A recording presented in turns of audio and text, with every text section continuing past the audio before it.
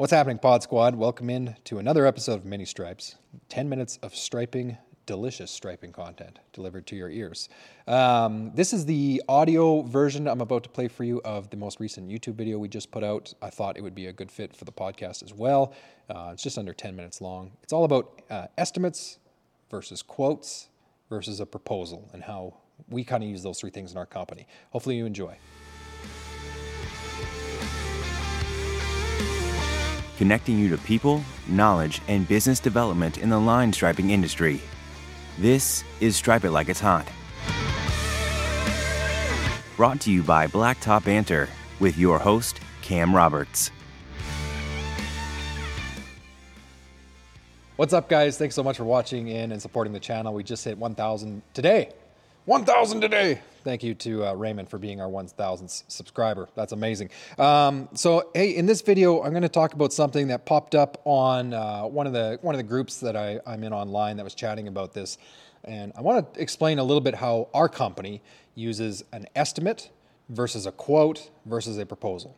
Now, before I say anything further, I don't think there's a right way or a wrong way to do this. I'm just going to tell you what we do, and we have very different definitions for those three things, and we will use all three of them, but they are used differently.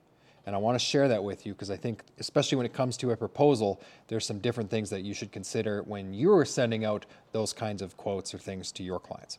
So we break it down really simply into three things. Number one is an estimate. So an estimate in our company is either a piece of paper, like a PDF document, or it even could be done in an email, or truthfully, it could even be done over the phone. But it's an estimated price only. That means it's not a fixed price. We're not like guaranteeing that if we give you an estimate of $5,000, it's going to be $5,000. It's just a rough estimate of what we think it's going to be. So where do we use an estimate? Sometimes some of our customers are looking for some more comprehensive work or like a budget price for the next year. We would have no problem doing up some sort of estimate for them. Now, I don't want to overcomplicate this, but an estimate for us is just the price. Okay, that's all it is.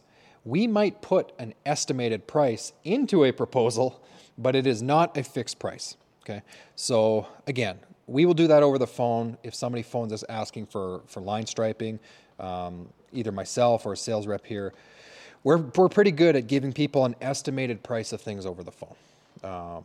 So that for us, that's estimate. We don't usually send out formal documents for estimates. We will do it if somebody needs it for like a common thing for us is institutions that are applying for grants.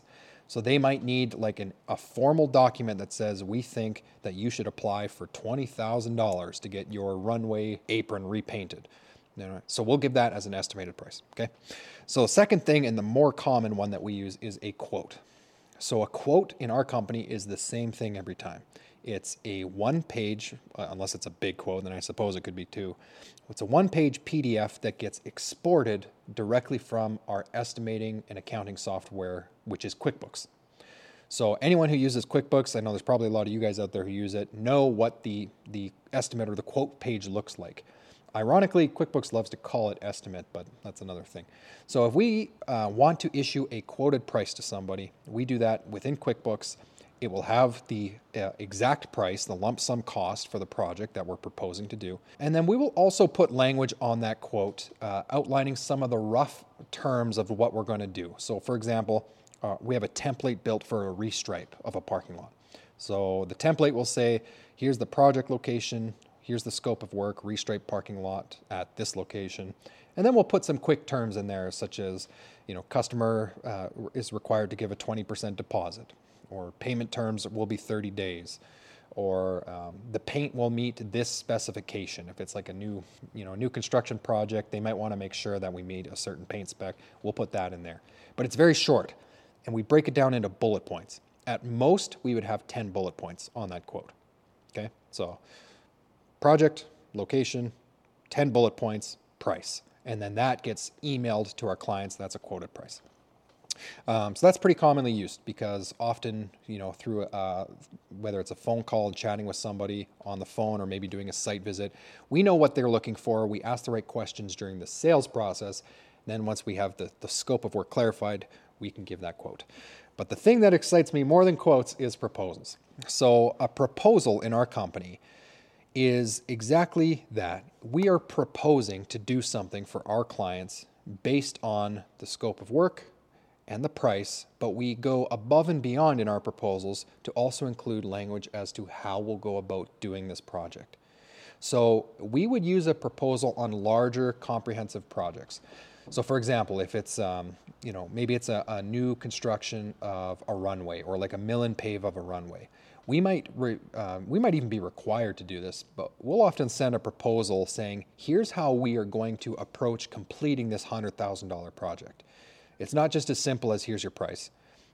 We break down the steps into when we would be mobilizing to the job site, how many people you can expect on the crew. Here's who you will contact or who will be managing the project if we go ahead with you. And we kind of break down the whole project experience to people in a proposal letter. And once again, we have a template for this. It's got our nice letterhead on it. We'll often include the client that we're working for. We'll put their logo on it so it looks really, really attractive. We're big on that. And then we will just break down every little thing that the customer would want to know that would make that project a success. So general rule of thumb for us is projects over $10,000 generally would get a proposal letter. There's some cases where a bigger project might not, if it's just a really simple like bid off of a spreadsheet and it's already clear what the customer needs. That might be not necessarily need a proposal. But we love giving proposals and more in particular, pavement assessments to our customers. So in summary, to wrap that all up, estimates, just pricing for us. That's all it is. It's a rough price. It doesn't mean we're going to for sure charge you that. It's just an estimate. Quote, more commonly used, we promise that we will do this scope of work for that price. And a proposal, very comprehensive, goes into the full details of the project. The reason why I wanted to bring this in video here, just to wrap up this video, I think a lot of, when you start out in business, a lot of line striping companies leave a little something to be desired with their customers when they're dealing with them. And what I mean by that is, when I started out, for example, I was just waiting for people to phone me or email me, or maybe I would go to them and say, can I work with you? Can I go paint your parking lot? And sometimes when you get in that habit, it just becomes like you're just taking, like you're an order taker, right? And you're not really being a consultant. You're not really looking to find real value for your customers. And when you're starting out, that's totally normal. Like you're just getting used to business. You're just doing this, starting out. But a proposal is a really interesting way for you to kind of elevate your sales process and really go above and beyond just getting fixated on the cost of something. A lot of us get so fixated on how much are we going to charge? What are you charging per foot?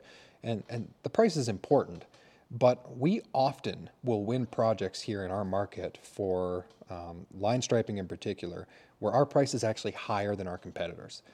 And we do that because we're able to elevate the experience of what we do, whether that's on a quote or on a proposal. So if you think about this in the context of your guys' company, I don't think you have to do what we do. I don't think you need to necessarily have an estimate versus a quote versus a proposal. But I would more just encourage you to think about how, when you are dealing with your customers, when they call you, how can you go above and beyond, ask really good questions, and get to the real root of why people are calling you and asking for your service.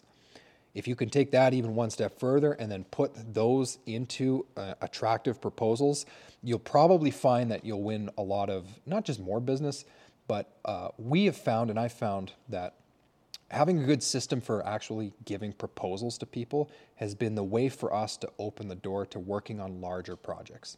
So instead of just working on smaller restripes, which is what we used to do when the company was brand new, we now focus more on working on larger projects, projects above 6 figures, and we find proposals are a great way of doing that.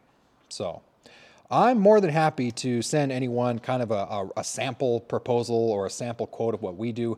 I don't think there's any right way or wrong way to do it, but if you're interested, reach out and I'd be more than happy to give you kind of like a blanked out or a whited out version of what we do in our company and how it's worked for us. So hopefully I didn't cause too much controversy with I had some people mad at me yesterday about quotes versus estimates. So if you have any questions, reach out anytime. Appreciate you guys for listening. Thanks for the 1,000 subs. That's huge. Go subs. And we'll talk to you again next week.